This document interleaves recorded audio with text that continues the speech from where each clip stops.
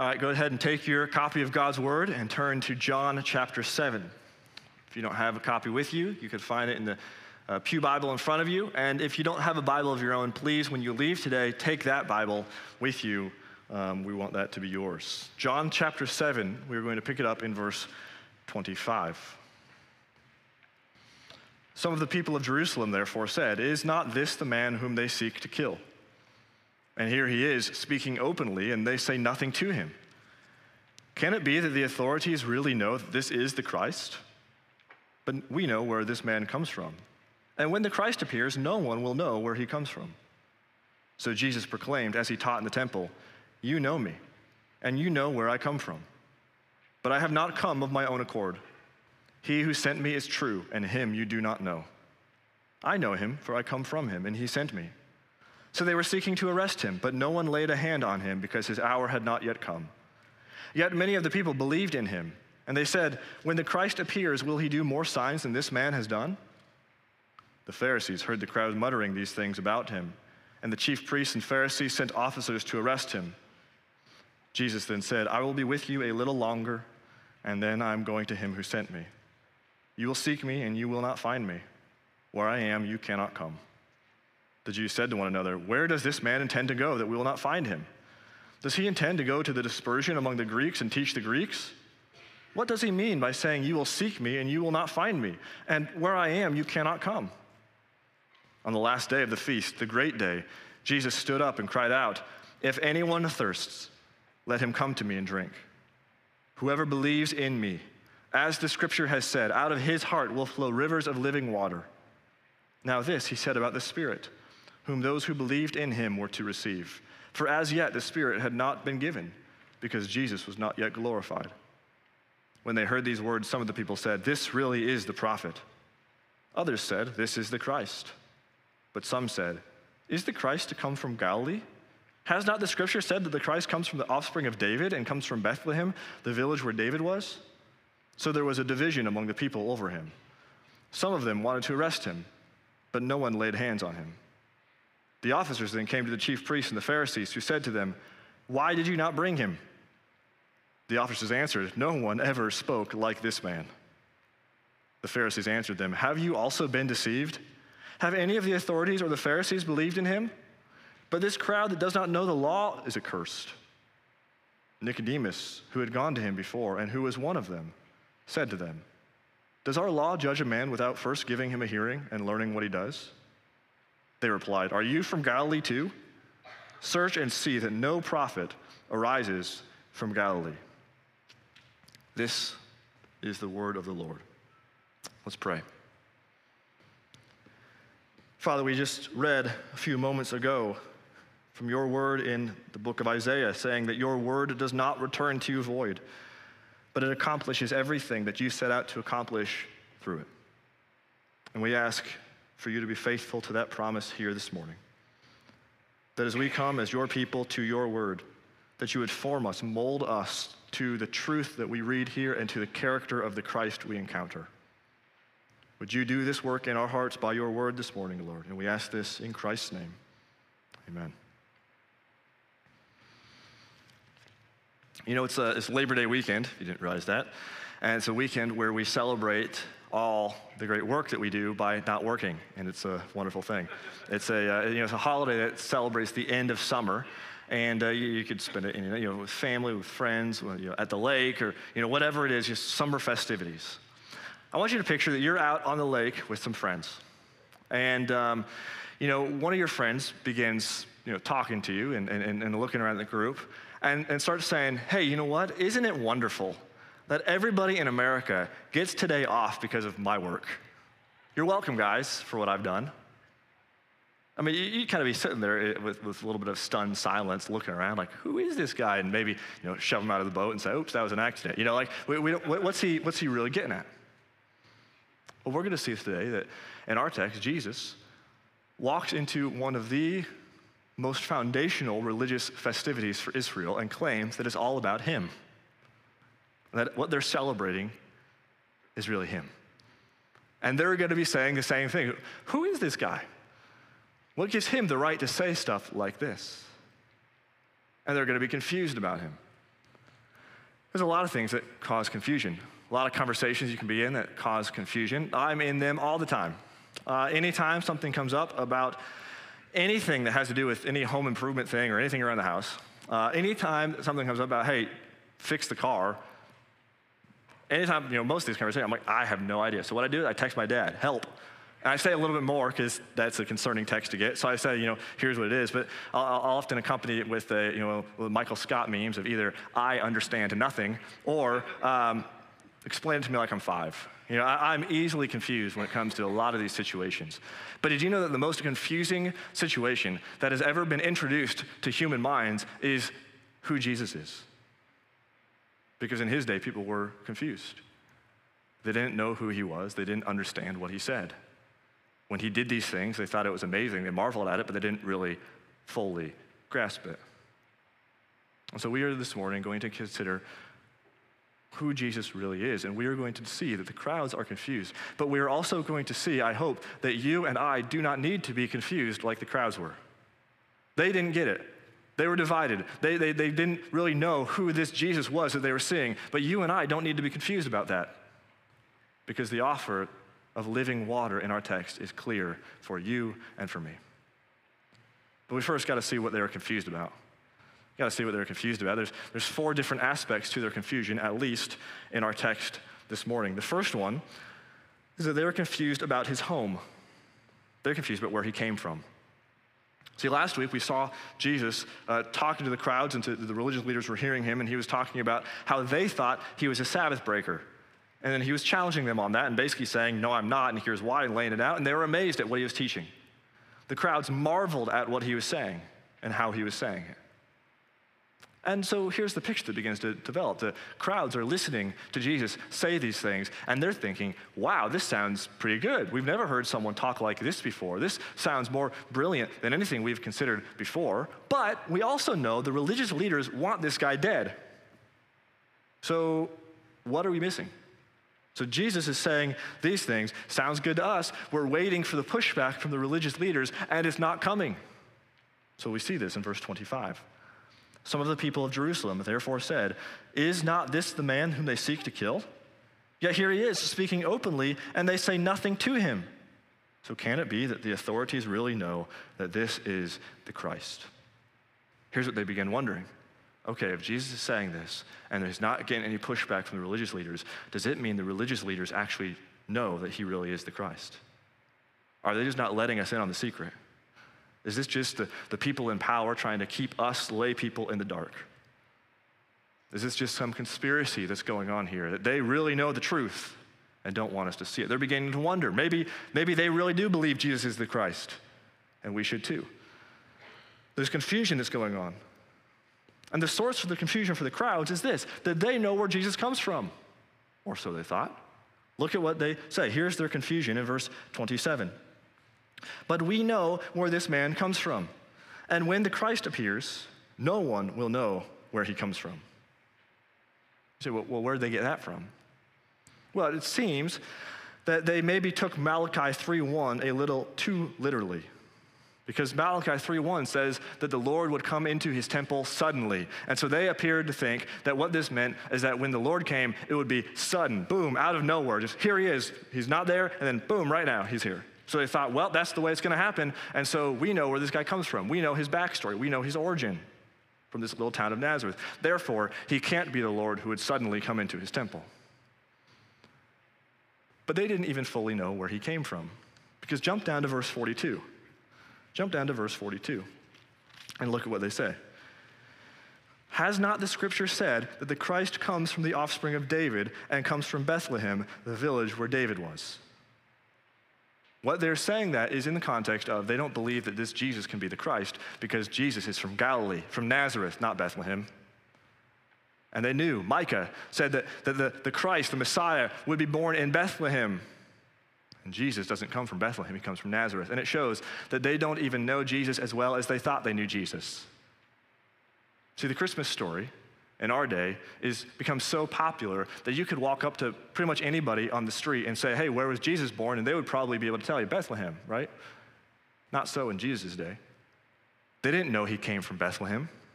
They knew Nazareth. They didn't know he was born in Bethlehem. They don't know Jesus as well as they thought they knew Jesus. And maybe you find yourself in a similar spot. You don't know Jesus as well as you thought you did. You thought you had it figured out.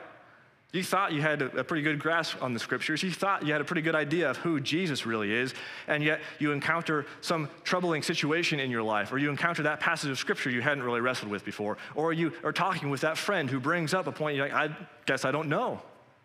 And maybe you don't know Jesus as well as you thought you did either. But if you are honest about that and you are willing to explore it, there are good answers that are available. There are people who have thought through these things long before us, and there are good and real answers to all of these questions. But the people, they spent their time on their own thoughts, on their own ideas, and their own interpretations. They didn't bother to look into it. They didn't bother to simply ask, where was Jesus really born? But there were good answers available for them. The challenge for us is not just to stay in the same spot as the crowds and assume that we know all of it without needing to investigate it any further. Jesus told them, we saw last week in verse 24, do not judge by appearances, but judge with right judgment. And it is more important than anything else that we make sure we are rightly judging Jesus and who he is. But it's interesting that Jesus is not so caught up in making sure they know he's from Bethlehem, but in making sure they know he's from heaven. Because even if they believed that he really was born in Bethlehem and came from there, they would still be missing his true home, his true origin, and that is he came from heaven. You notice his response to them. You know me, and you know where I come from, but I have not come of my own accord. He who sent me is true, and him you do not know. I know him, for I come from him, and he sent me. So Jesus says, hey, listen, you want to know where I'm really from? From heaven. You want to know why I'm here? The Father sent me. His origins do not begin in a manger in Bethlehem. He is the eternal God from everlasting to everlasting, the creator of all things. He says, keep pressing, keep pressing. They don't know where he's from. And it's because they don't know the God who sent him. Think about what Jesus says here to a Jewish audience. He doesn't just tell them, well, you know what, you're worshiping the right God and you're on the right track, just add me onto it. He tells them, the fact that you're not worshiping me means you don't even know the God you claim to worship. It's a stunning rebuke, and that's why they want to arrest him. That's why they want to arrest him, but they can't. They can't. All their attempts prove futile. They were seeking to arrest him, but no one laid a hand on him because his hour had not yet come. Yet many of the people believed in him. His hour has not yet come. We saw last week that hour is the hour of his crucifixion. That appointed moment has not arrived, and so the attempts of the crowds to arrest him prove fruitless. So do not think that the hour of crucifixion was the hour when his foes finally caught up to him, or the hour when Jesus finally ran out of energy to keep running away, or the hour when he finally made a misstep, or the hour when his enemies finally had him figured out and got a step ahead. No, the hour of his crucifixion was the hour that was appointed by his Father for his Son to die, for the Christ to be sacrificed for his people. This was an hour intended by God, and until that moment came, until that hour came, the crowds could do nothing to take his life. They could do nothing to kill him. They could do nothing to harm him. Jesus knew that his life was secure so long as he was in the purpose and the plan of his loving Father. And so too for you and I, friend, that there is nothing that comes our way outside of the loving hand of God who purposes all things for the good of his people. Jesus knew his hour had not yet come. Therefore, they couldn't arrest him, but they were still confused. They were confused about his home, but they were also confused about his destination, where he came from and where he's going. Jesus says to them in verse 33, I will be with you a little longer, and then I'm going to him who sent me. You will seek me, and you will not find me, for where I am, you cannot come. All right. By this point in John's gospel in our study, I hope that you are not too surprised by the fact that people are confused about what Jesus says. But once again, they're confused about what Jesus says. And they wonder, where does this man intend to go that we will not find him? Does he intend to go to the dispersion among the Greeks and teach the Greeks? What does he mean by saying, you will seek me and you will not find me, and where I am, you cannot come? Jesus says, okay, I'm leaving. I'm going to return to the one who sent me, and because they don't know the one who sent him, they don't know where he's going. They don't get it. So they give their best guess. Well, he must be going to the Greeks. Or he must be going to the dispersion, meaning the Jews that are scattered throughout the Roman Empire. That's where he must be going. They give up their best guess. They don't think he's going to heaven. because they don't know that's where he came from. They don't know that he's going to the Father because they don't know that's where he came from. But it's helpful for us to remember where Jesus was going and where he is seated now. He ascended into heaven after his death and his resurrection. He ascended into heaven and is seated right now at the right hand of his Father. And Jesus rules and reigns all things in the universe. And he governs all things for his glory and for your everlasting joy. The sovereign King of the universe, our faithful Savior, our loving friend, Jesus Christ, is on the throne. Jesus says to the crowd that if they didn't know where he came from, they don't really know him. Might we say that if we don't know where he's going, we don't know the comfort that comes from living right now under his loving, sovereign rule for our lives? It's not just that he disappeared. It's not just that we're looking around, well, where's Jesus right now? Where is he at? We know where he's at. He's seated on the throne of heaven, and he rules all things, including your life, for your good and for his glory. There's immense comfort in these words, that even when your friends have deserted you, even when it seems that your life is out of control, Jesus is still reigning on the throne because we know where he was going. But this confusion doesn't stop there for the crowds. They're confused about his home. They're confused about his destination. And therefore, because they didn't know where he came from and they didn't know where he was going, they didn't know who he really was. They were confused about his identity as well. See, we pick this up if you jump down to verse 40. It says, when they heard these words, and we'll return to hear what those words are, what Jesus was saying to them, but when they heard these words, some of the people said, "This really is the prophet." Others said, "This is the Christ." But some said, "Is the Christ to come from Galilee? Has not the scripture said that the Christ comes from the offspring of David and comes from Bethlehem, the village where David was?" So there was a division among the people over him. Some of them wanted to arrest him, but no one laid hands on him. See, they miss who he really is. They don't understand his identity. And because of this, they were divided over these matters. And there are some things that are worth dividing over. The identity of Jesus is not just some agree to disagree type thing. It is not just a thing that, well, that's good for you, but this is good for me. That's true for you, this is true for me. The identity of Jesus is worth dividing over because it's the difference between life and death, truth and error. Now, the identity of Jesus unites people. That's why we're gathered here as a church. There is no other explanation for all of us to be gathered together in the same room like this, to do this on a Sunday morning on Labor Day weekend, except for the fact that Jesus Christ is alive from the dead, and he has united us together into a family. That's it. The truth of Jesus unites people, but it also divides. And maybe you know this with friends or family members, coworkers, and it feels like we're just not on the same page because we don't believe the same thing about Jesus. Jesus came to bring peace, yes, but he also came to divide. The question is, who is he? And around that centers our eternity. Who is Christ? See, some people thought he was a prophet. This is picking up on the promise that there would come a prophet greater than Moses. Some are saying he's the Christ, picking up on the fact that the Messiah was promised all throughout the Old Testament. Other people just thought he was a deceiver who was just leading people astray. But you know, the people who thought he was the prophet and the Christ are actually on the right track. Because they're right, he is. But it appears they expected these to be two different people, and we know that it was one fulfilled in Jesus. He is the prophet and the Christ. They were on the right track. They just weren't fully there, but they were heading down the right road. But then other people thought, no, this guy's just a deceiver. What he says is actually harmful. What he says is actually leading people away and doing more harm than good. The people are divided about who Jesus is. They don't really know him.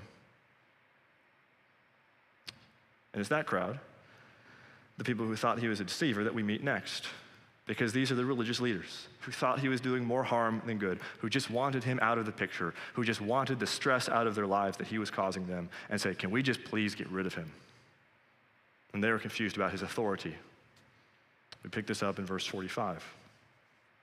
So after all the crowds are confused about this, the officers come back to report to them. The officers were sent and they said, okay, now you go arrest Jesus and bring him back here. And the officers come back, and they come back alone. They don't come back with Jesus, and that leads to the religious leaders being frustrated. Verse 45, the officers then came to the chief priests and the Pharisees, who said to them, why did you not bring him? The officers answered, well, no one ever spoke like this man. The Pharisees answered them, have you also been deceived? Have any of the authorities or the Pharisees believed in him? But this crowd that does not know the law is accursed." Nicodemus, who had gone to him before and who was one of them, said to them, "Does our law judge a man without first giving him a hearing and learning what he does?" They replied, "Are you from Galilee too? Search and see that no prophet arises from Galilee." That's interesting. Nicodemus shows up again. You might remember him. John chapter 3. Jesus has a conversation with the religious leader, and he tells him, "You must be born again." The man's name was Nicodemus. He left that conversation. He was not a believer. Nicodemus didn't immediately give his life to Christ. I think we see later in John there might be evidence he did eventually. But by this point, he's not really a believer. This is not really a banner confession of faith. If you're saying, "Hey, what should my confession of faith be?" Don't copy his here. This is not exactly go and do likewise, but it is nonetheless admirable because he speaks up. He's one of the religious leaders, one of the Pharisees, and he speaks up and says, "Hey guys, pause, time out. You guys are so blinded by your hatred of Jesus that you're not actually following the law you claim to follow. See, the law says that we can't actually judge a guy until we listen to what he does and make sure we give him a hearing to know what he's doing. We can't judge him until that happens. So guys, let's hear him out first." There's something about Jesus that was intriguing enough to Nicodemus that he's like, "Pause, time out. But of course, that didn't really go well with the other Pharisees. The crowds are amazed at Jesus. The Pharisees are not. The crowds are amazed at his teaching, and the officers come back to the Pharisees, and their report is this: "No one ever spoke like this man." You've never heard a preacher like Jesus before. You've never heard someone who talks like this before. Matthew chapter 7, it says after the Sermon on the Mount, the crowds were amazed and astonished because he spoke as one who had authority. Not like the religious leaders did. He spoke as one who had authority. People have never heard this kind of teaching before. And wherever Jesus went, people were amazed to see they'd never heard anything like that. And some people turned away and said, "We don't want to hear that anymore." But there were many people who said, "This is something I've never heard before. I want to hear more." Nicodemus is saying, guys, we should listen more before we judge him. No one ever spoke like Jesus before. They've never heard a preacher like Jesus before. And maybe you've been burned out by church. Maybe there's things that have not gone well. Maybe you had bad experiences with church or with preachers. But listen, no one's ever heard a preacher like Jesus before. Don't give up on him. Listen to him. Listen to what he has to say. Consider Jesus. No one ever spoke like him. Pharisees, though, they're so blinded by their hatred of Jesus, they don't recognize it. They miss it. And they model for us what not to do in a situation like this. Right? If you ever find yourself in a situation like this and Jesus is preaching and people are, "Oh, okay, here's what not to do." Okay, the Pharisees model it. First, they ask this, and the officers come, "Have you also been deceived?" So first they say, "Okay, you officers, you guys are just deceived too. You guys have just been tricked. You've been duped by Jesus just like the rest of the crowds have been." All right. Second, they say, "Okay, you officers, here's what you need to do. You need to become more like us." Here's what they say. "Have any of the authorities or the Pharisees believed in him?" He says, "Okay, yep, you see the crowds, they're going along with it. Look at us. You see any of us going along with it? No. Why are you? Why don't you just be a little bit more like us? Don't listen to them, listen to us." Okay, step 3. They're flaunting their credentials, saying, "Well, we know a lot more than they do." It says, "This crowd does not know the law," and they're accursed. This crowd, they don't know the law. They're not following the law. We do. We know it. This crowd, they're under the curse. They don't get it. And if that's not bad enough, then when Nicodemus, one of their own, speaks up just to say, let's slow down a little bit here, they say, "You must be biased, Nicodemus. Are you from Galilee too? Search and see that no prophet arises from Galilee," which, of course, was not technically correct when you look at the Old Testament, but nonetheless, they are blinded from seeing these things clearly. And so they assume, Nicodemus, the only reason you're saying this is because you just want to defend Jesus because you must be from the same place. He's just a hometown kid, and you just want to defend him. See, what they're doing is they're assuming the worst about everybody else, and they're assuming the best about themselves and thinking, "We got it, you guys are missing it, just be a little bit more like us." Do not go and do likewise. That's not what to do. See, the Pharisees were all about their own authority. They missed that Jesus spoke with authority in a way that none other had. See, it was the Pharisees who missed it. And what we see is the uneducated laymen that were put down by the religious leaders were the people who are beginning to get it. The crowds were beginning to see. The gospel is not some lofty academic concept that can only be grasped by the smartest among us. The gospel is not some pricey artifact that can only be purchased by the wealthiest among us. The gospel is not some great prize that can only be won by the strongest among us. The gospel comes to all people, regardless of their education level or their social status or their influence. The gospel comes to all people.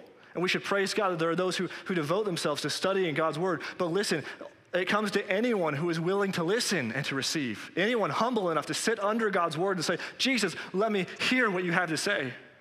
The gospel comes to anyone. It's not reserved for the religious leaders. In fact, they missed it, thinking they knew it, and the crowds are beginning to get it. The great reformer, William Tyndale, he was one of the leading figures of the Reformation. He was martyred for his belief that the Bible should be available in the language of the common tongue, that people should actually be able to read the Bible in their own language. And the Roman Catholic Church thought, no, that's certainly not the case. And so it should be the priest and the Pope and those religious leaders who could study it and understand it. So Tyndale translated the Bible into English. So he wanted people to be able to read it.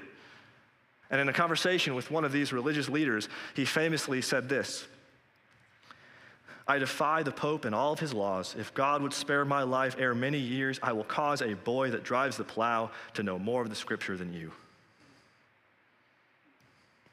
So he says to this religious leader, he says, listen, if God would give me enough years in my life, I will see to it that a boy in the field driving a plow will know more of the Bible than you do. See, the gospel is not hidden. The gospel is clear, and it is available to anyone who is willing to listen to it, to anyone who is humble enough to receive it. The crowds are beginning to see it. The Pharisees are missing it. Jesus speaks with authority. Jesus speaks as someone who will challenge us, and the proud will be turned off by it. But those who are humble enough to listen and to consider will find something irresistible about Jesus. See, there's a lot of confusion in our text about who Jesus is, but friend, you do not need to be confused about him. You can be clear. Jesus offers living water. Jesus offers you living water. Look at verse 37. Back up to what we skipped over. Verse 37, we see the offer of Jesus, the words that got the crowd talking. Jesus offers living water. On the last day of the feast, the great day, Jesus stood up and cried out, if anyone thirsts, let him come to me and drink. Whoever believes in me, as the scripture has said, out of his heart will flow rivers of living water. And now this he said about the Spirit, whom those who believed in him were to receive. For as yet the Spirit had not been given, because Jesus was not yet glorified. Jesus walks to the crowds and he makes an offer of living water. We don't need to be confused about that. We can be clear. And yet we also need to consider it in context in order to fully grasp what's happening. Because remember, this was happening at one of the key religious festivals for Israel. We saw this in chapter 7, verse 2. It told us that this was happening at the Feast of Booths, or the Feast of Tabernacles. It's one of their big holidays for the nation of Israel.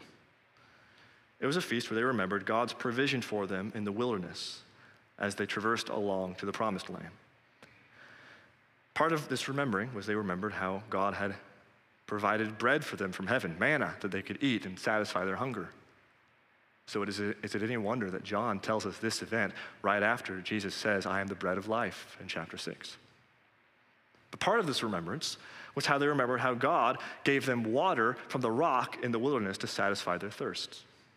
And we see this connection in the book of Nehemiah. The remnant of Israel, they read the law, they remember what they had forgotten. And part of what they had forgotten was the celebration of the Feast of Booths. And so in Nehemiah, it says this: they found it written in the law that the Lord had commanded by Moses that the people of Israel should dwell in booths during the feast of the 7th month, that they should proclaim it and publish it in all their towns and in Jerusalem. This is the Feast of Tabernacles. What happened was in the wilderness, they pitched their tent and dwelt there. So what did they do this week of remembrance is they pitched tents and dwelt there as remembering what had happened. So they're reading in the law what they had forgotten to celebrate this. And the chapter after that says this: they're praising God for his provision. And they say, you gave them bread from heaven for their hunger, and you brought water for them out of the rock for their thirst. And you told them to go in to possess the land that you've sworn to give them. So it seems that part of the celebration of the Feast of Booths was not just remembering God's provision with the bread, but also remembering God's provision with the water. Let me give a refresher of what was happening. In the book of Exodus, God leads his people out of slavery in Egypt. And as they're going along, there's mighty acts, mighty works, miraculous things. And as they're going along, they come and they pitch their tent in the wilderness, and there's no water nearby. And so they start complaining. Parents, when your kids ask, are we there yet? They did not invent that. Dates all the way back to Israel in the Exodus, if not before. Not long after leaving Egypt, they are complaining, thinking, there's no water here, Moses. Why'd you bring us out here to die of thirst in the desert? It was better for us in Egypt. So what God does, he tells Moses, okay, Moses, take your staff and see that rock? Yep, walk up to the rock and strike the rock. And from the rock will come a stream of water, and you can drink from that and be satisfied. So God was providing for them water in the wilderness. That's what they were remembering at the Feast of Booths. In fact, at some point along the way, they developed some rituals that went along with this. And at some point, they developed that what they would do is there was this ceremony that included the pouring out of water on the last day of the feast. One of the pinnacles of this feast, one of the pinnacles was they would kind of take this water and pour it out, we can presume, symbolically remembering what God had done, pouring out the water from the rock. Well, that happened on the last day of the feast. So look then back at verse 37. On the last day of the feast, which was the great day, Jesus stood up and cried out, if anyone thirsts, let him come to me and drink. Whoever believes in me, as the scripture has said, out of his heart will flow rivers of living water. See, Jesus walks up, and as they're pouring out this water to remember how God had provided water for them in the wilderness, Jesus gets up among the crowd and starts shouting, listen, guys, it's all about me. You want water? Come to me. You want to live? Come to me. You want God to provide for you like he did in the wilderness? Come to me. Jesus is saying it's all about him. So we don't really get it. We don't celebrate the Feast of Booths like they did. But one pastor said it would be like someone dressing up as Santa Claus and walking in, and you'd know exactly what holiday it was all about, right? That's what Jesus is doing. They're pouring out water, and he says, guys, I can give you living water if you come to me. Jesus is saying that he can satisfy thirst in greater ways than anybody imagined. That he can satisfy thirst in deeper ways than anybody else. See, in the Old Testament, Moses struck the rock, and from the rock came water. And the New Testament tells us that rock was Christ. It was Christ who provided the water. And Jesus, the true rock, was struck when his hour came. He was stricken, smitten, and afflicted, hung upon a cross, and from him proceeds forth rivers of living water from his heart to the heart of all who would trust in him. This is the offer that he's making to the people. Come to me. If anybody is thirsty, come to me, and I will give you a drink. Think about what it's like to have your body crave water. You know your body needs water to live. If you don't have water, you will die. And so you know, I'm desperate for it. If I don't get it, I'm going to die. So you're thirsty. And think about what it's like when someone gives you a cup of water and says, here you go, drink. And so too, friends, our souls are desperately dependent on Christ for life. Without him, we will wither and die. We cannot have life apart from him. We are stranded in the wilderness. Our tents have been pitched, and there's no river nearby. We are alone, and we are helpless, and we have nowhere to go, and we are slowly dying of thirst. And Jesus walks up and says, are you thirsty? Here you go, drink. Drink and be satisfied. Notice his offer. He says, if anyone thirsts, and whoever believes in me, it's available to all. This refreshment, this nourishment, this satisfaction is available to anyone and to everyone. See, Jesus knows what our souls most desperately need. He knows that there is this thirst within us that cannot be quenched so easily by the things of the world, that cannot be fully engaged and indulged in selfish, sinful pleasures. He knows all of that, and so he makes a free offer and says, are you thirsty? That's the question. Notice the question is not, well, let's see how good you've been this week. Tell me what you've done. The question is not, hey, why don't you clean yourself up a little bit and then come to me and we'll see. The question is simple. Are you thirsty? Are you thirsty? Isaiah 55, we read earlier, come, everyone who thirsts. Come to the waters, and he who has no money, come, buy and eat. Come, buy wine and milk without money and without price. See, friends, this water cannot be acquired by money or influence or social status or reputation. The Pharisees were not in any more privileged position to get it than the crowds were. This water cannot be gained any of those ways. Jesus simply asks, are you thirsty? And then invites us to come. So the question for you is, are you thirsty this morning? Are you aware of your brokenness and your sin? Are you aware of that ache within your heart that knows something isn't right? Are you aware that there is an insatiable desire for satisfaction that lurks within you that can't be met anywhere else? Jesus is not surprised by this, nor is he turned away by it. He knows all of it. You might be confused about Jesus, but Jesus is not confused about you. He knows exactly where you're at and who you are. That's why he came. That's why he was sent from his Father to this world, to redeem his people, that he would be offered up when his hour did come as a sacrifice for many, that he could offer to all, if anyone thirsts, come to me. Come to me. So Jesus knows that we will die an eternal death because of our sins unless he comes and offers us something to drink. And that's why in the middle of the crowd, in the middle of the feast, he starts shouting these words. Earlier, he had said this to a woman at the well in John chapter 4. That conversation happened privately. Now he's going public and saying, anybody who hears this, anybody, and that includes you and me today, anyone who hears his words. And he says, if anyone thirsts, let him come to me and drink.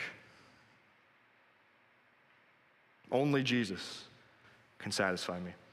Only Jesus can heal the deepest aches of my heart. Only Jesus can deal with my sin ultimately. Only Jesus can give me a lasting joy and satisfy a thirst that will never run out.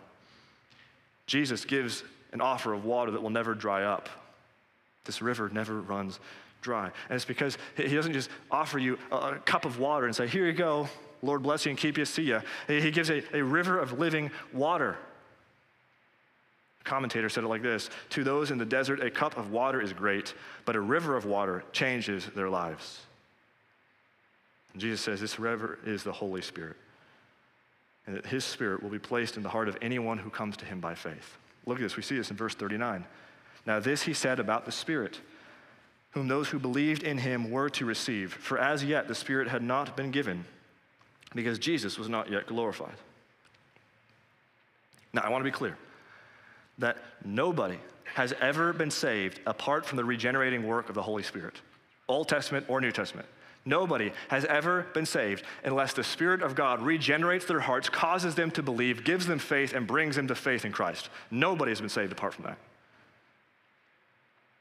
But the Spirit in the Old Testament, he was only anointing particular people, dwelling in particular priests and kings and some of those select leaders. Jesus says there's something different that's coming. And the difference is not, oh, previously you didn't have the Spirit, now you do. No, the Spirit has always been at work, but now there's something decisively different about what's going to happen. And that Jesus says that his Spirit will come and indwell every single believer. The anointing of the Spirit will be upon every single person who trusts in Christ. That has not yet happened in our text.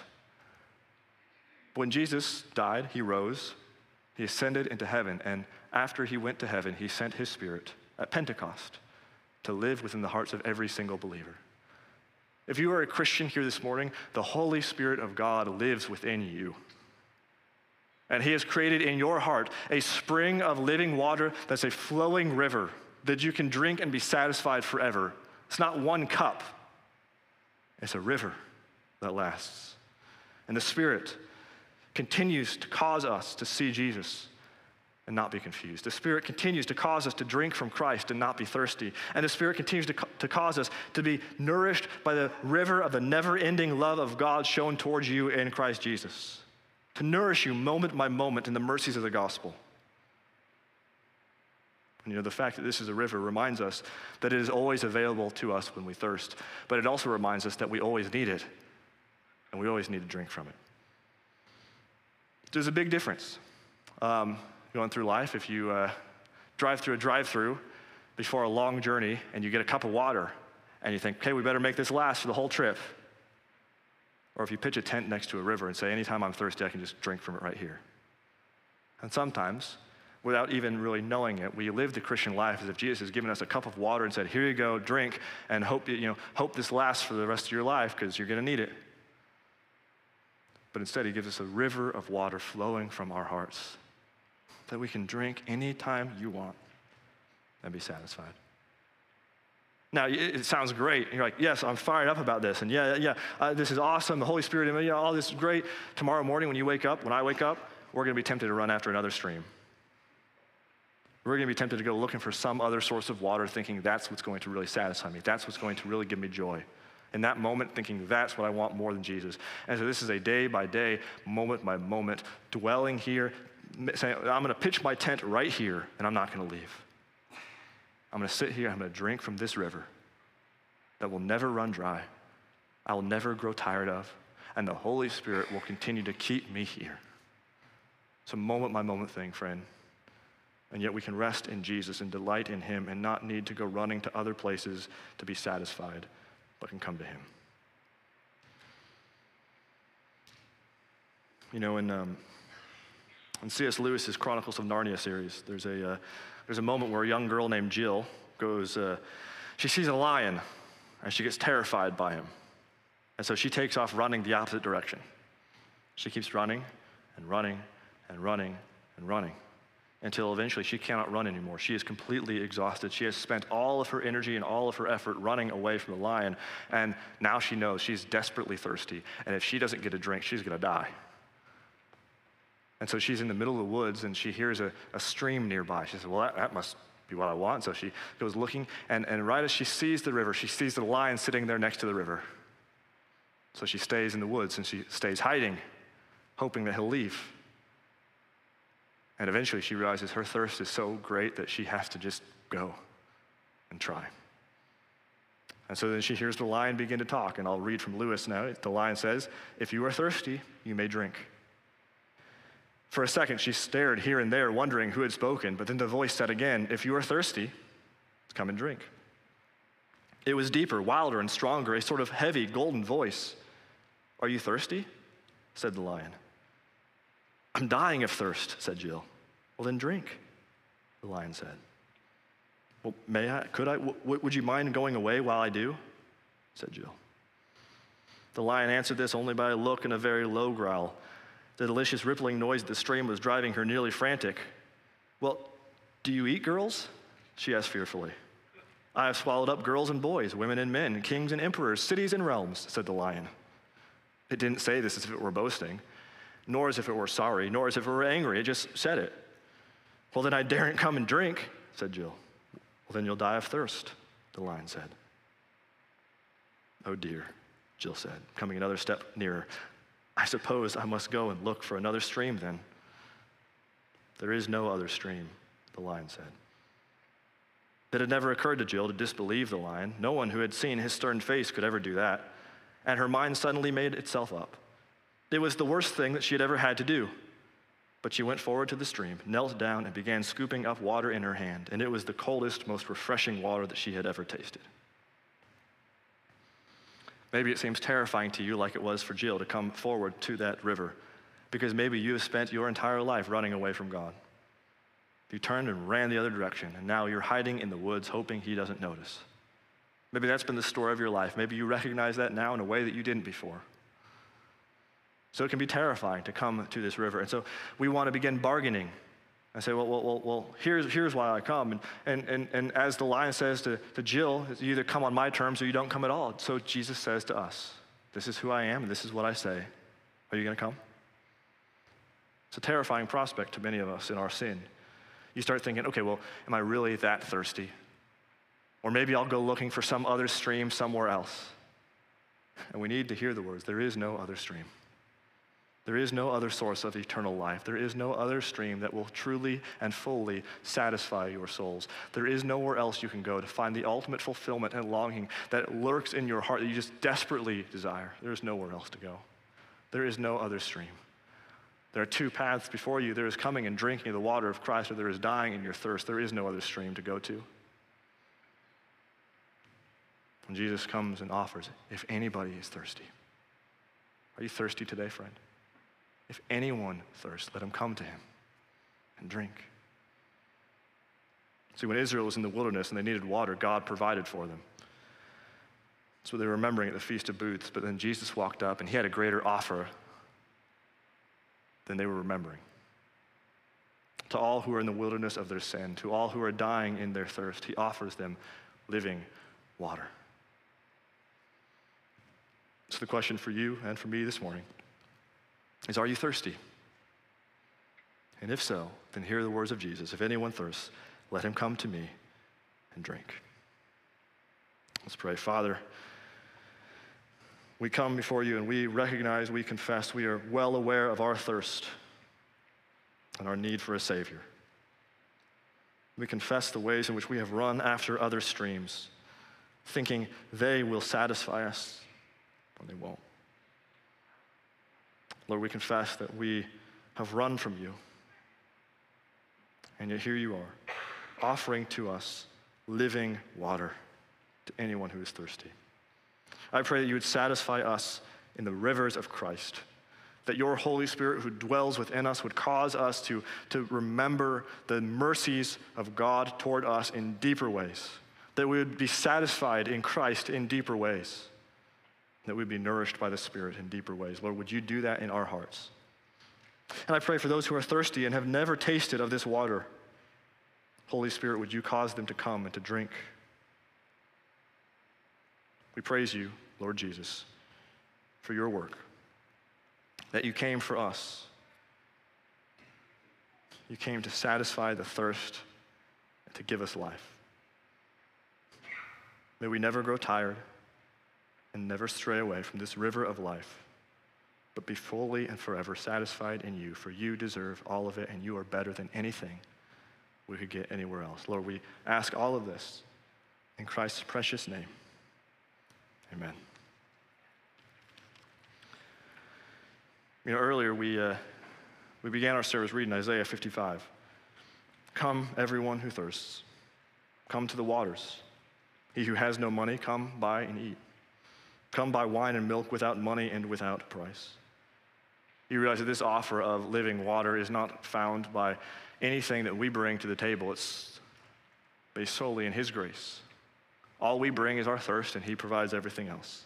Our worth is not found in money or fame or beauty. It's not found in anything except for the finished work of Christ. So let's stand as a church and let's sing that together. Let's remember and remind one another that our worth is found in Christ and in Christ alone.